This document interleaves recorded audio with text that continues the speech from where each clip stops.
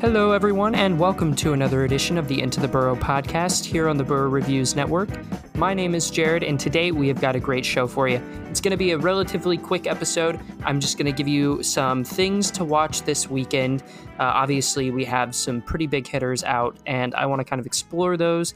We're going to talk about how you can vote to determine TBR's Best of 2022. I will have more on that later. And then also, what is happening at DC? It's on fire. So all of that and more coming up. Thank you so much for tuning in. It's going to be, like I said, a relatively short episode, but I'm glad you are here. Now, let's dive into the news. If you would like to support our show, consider joining the crew by subscribing to our Patreon. Every dollar counts towards commission for our contributors and improving our network. Membership to our Patreon grants you different perks, depending on what part of the crew you opt into. If you're someone who likes behind-the-scenes content, our director's crew has access to a close friends group on Instagram, as well as a Discord server and, of course, Twitter circles.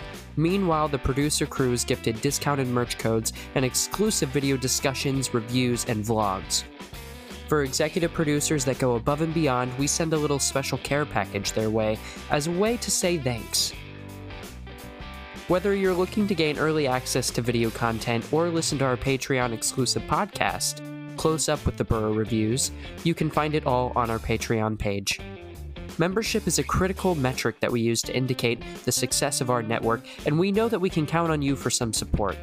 Head over to patreon.com/theburrowreviews to sign up. The Burrow Reviews, your movie refuge.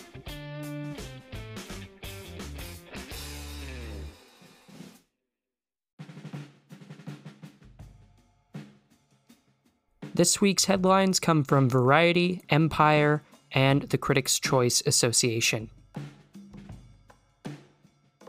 Things are heating up in Metropolis as DC Studios co-head James Gunn has announced that he is writing a new feature film about Superman. In step with the new project, Gunn has also revealed that Henry Cavill will not return as the superhero.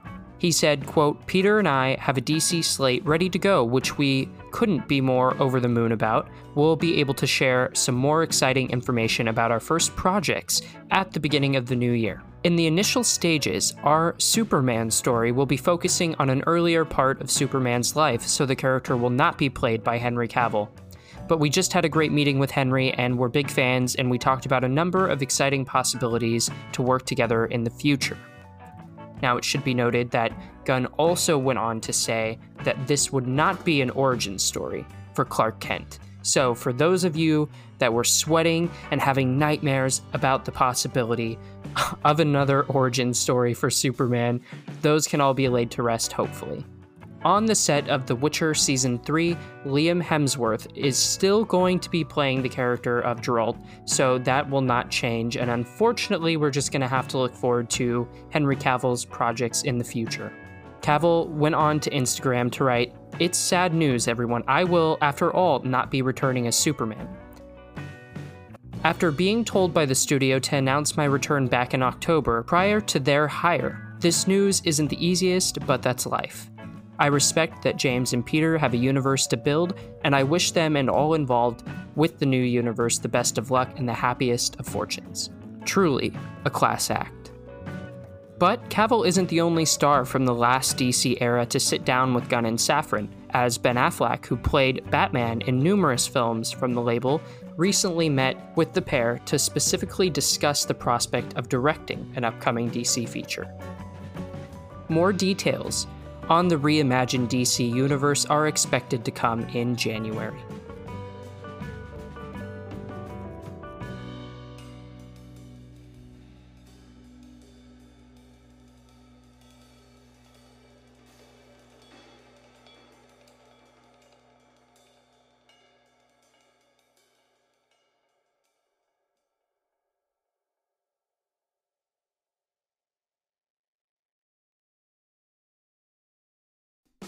I know at this point you've heard a lot about our website, theburrreviews.com, but I wanted to share some of the content that you can expect from us in case you missed it. On our site, you'll find podcasts, movie reviews, opinion articles, feature content, and more covering all types of cinema. If you're looking for a review of your latest project, we got you covered. Simply search theburrreviews.com in your web browser and you'll find us. As a company currently residing in Nebraska, we know how hard it can be to get your message out to the world, and we are there to help. Find our contact page on our website and fill out the form.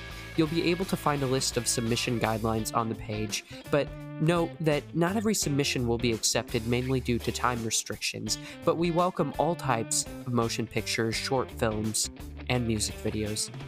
So what are you waiting for? Head over to the site now and check it out. The Burr Reviews, your movie refuge.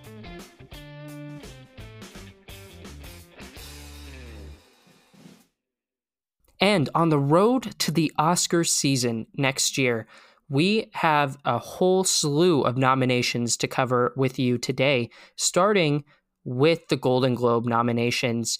Everything Everywhere has 6 in play, including competing in Best Motion Picture, Musical, or Comedy.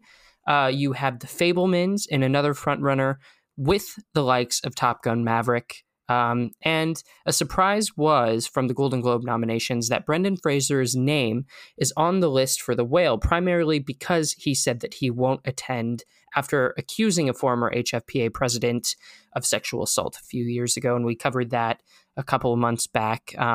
But it's still surprising nonetheless. Maybe this is their way of paying respects.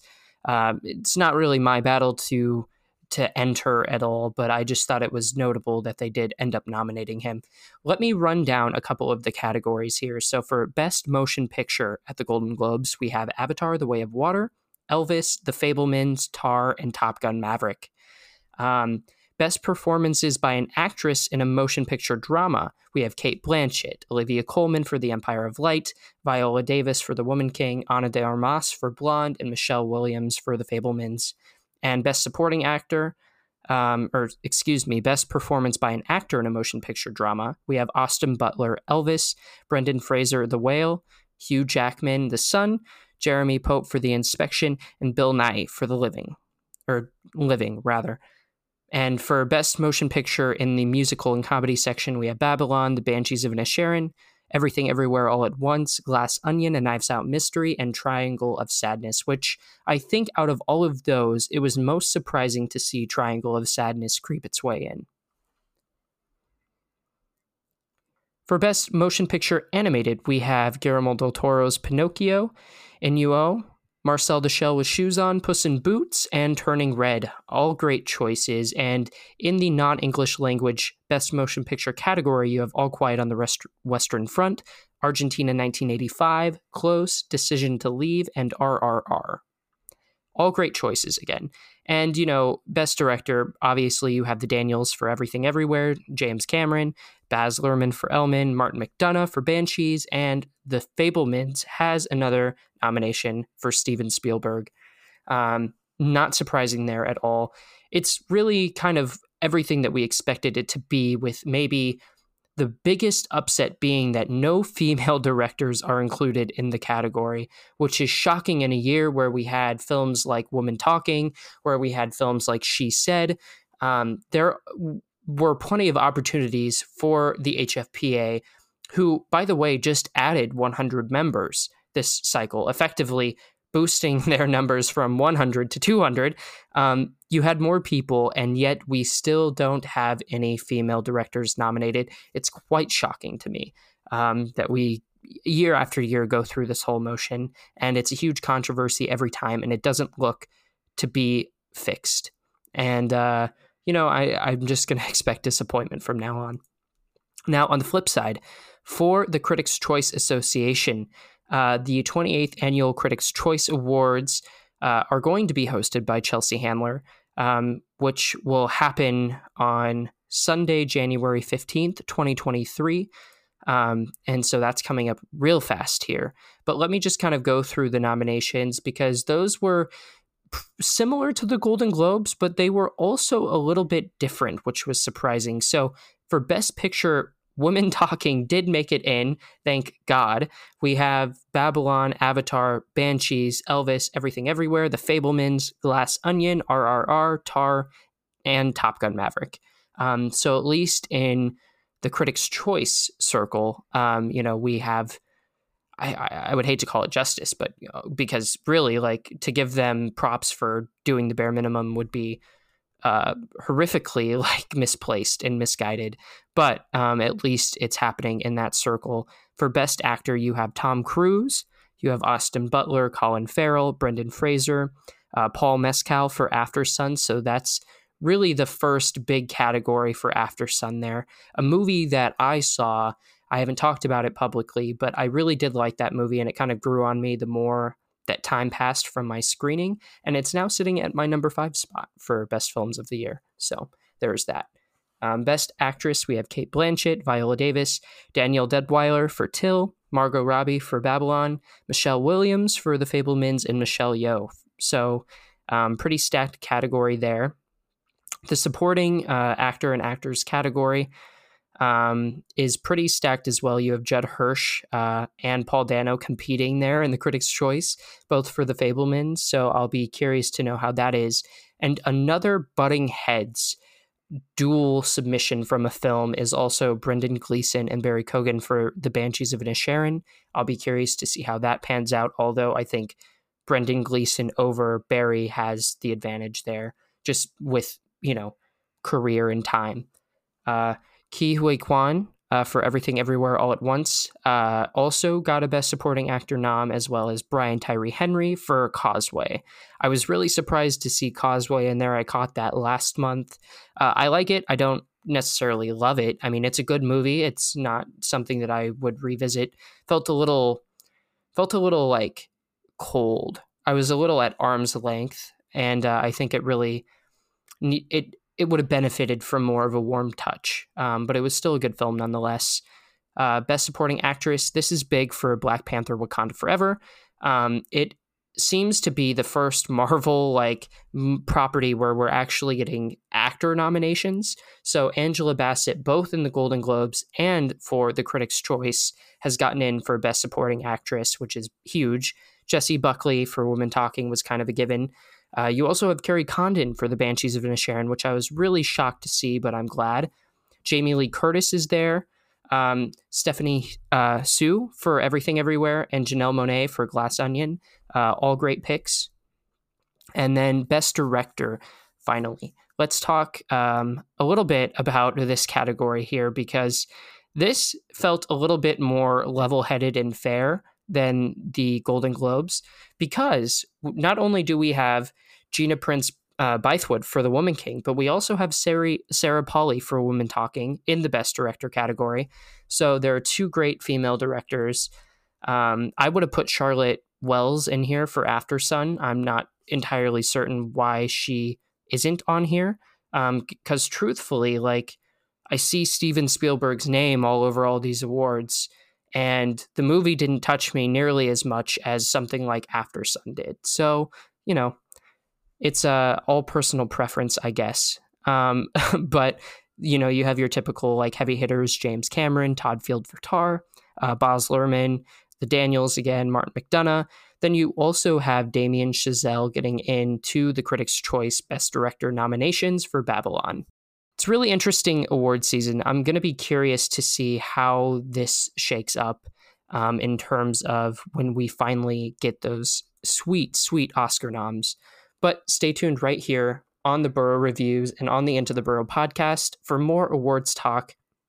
And I think this is a good transition point into talking about the TBR Best of 2022 awards. So without further ado, let's get into it.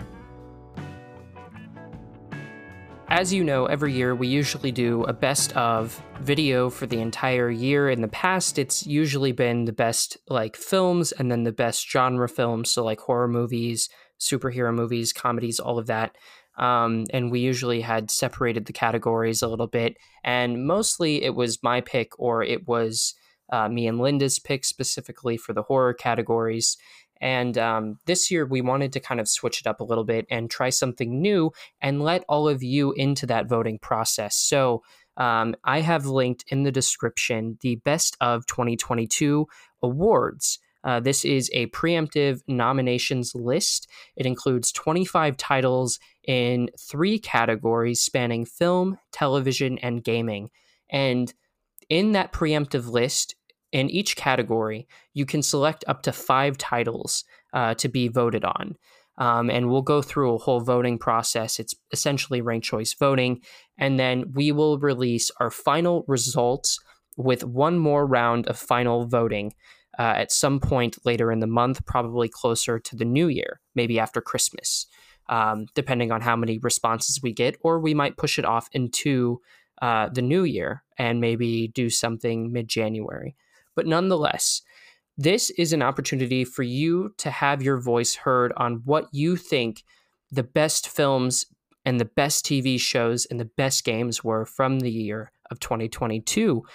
We haven't done this, like I said, in the past, so this is going to be really interesting for us, but we wanted to make it a little bit more collaborative.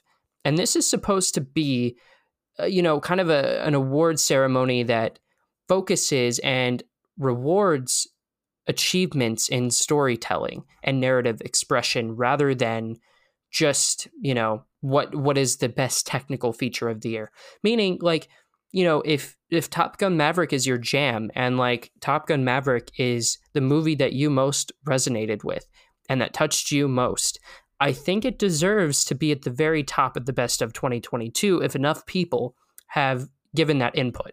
So in a way, it's not just rewarding, the most cinematic and the most technical films. It's a way of rewarding achievements in storytelling and how they affected you. So vote on your emotions, vote on your instincts, rather than voting on what you think deserves an award.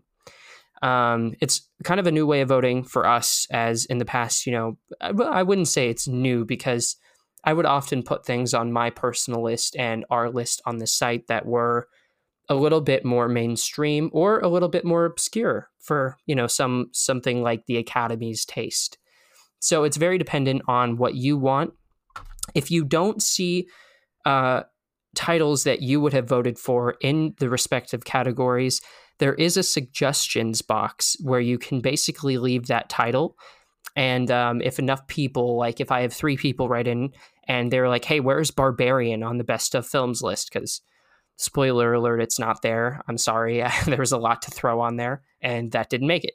But, if enough of you want Barbarian and enough of you vote for Barbarian, I'm going to go ahead and, it's going to find its way onto the final vote. So I'm just I put those preemptive titles out there just to make your life easier. So you didn't have to type in, The Banshees of Inisherin or Triangle of Sadness or Avatar: The Way of the Water.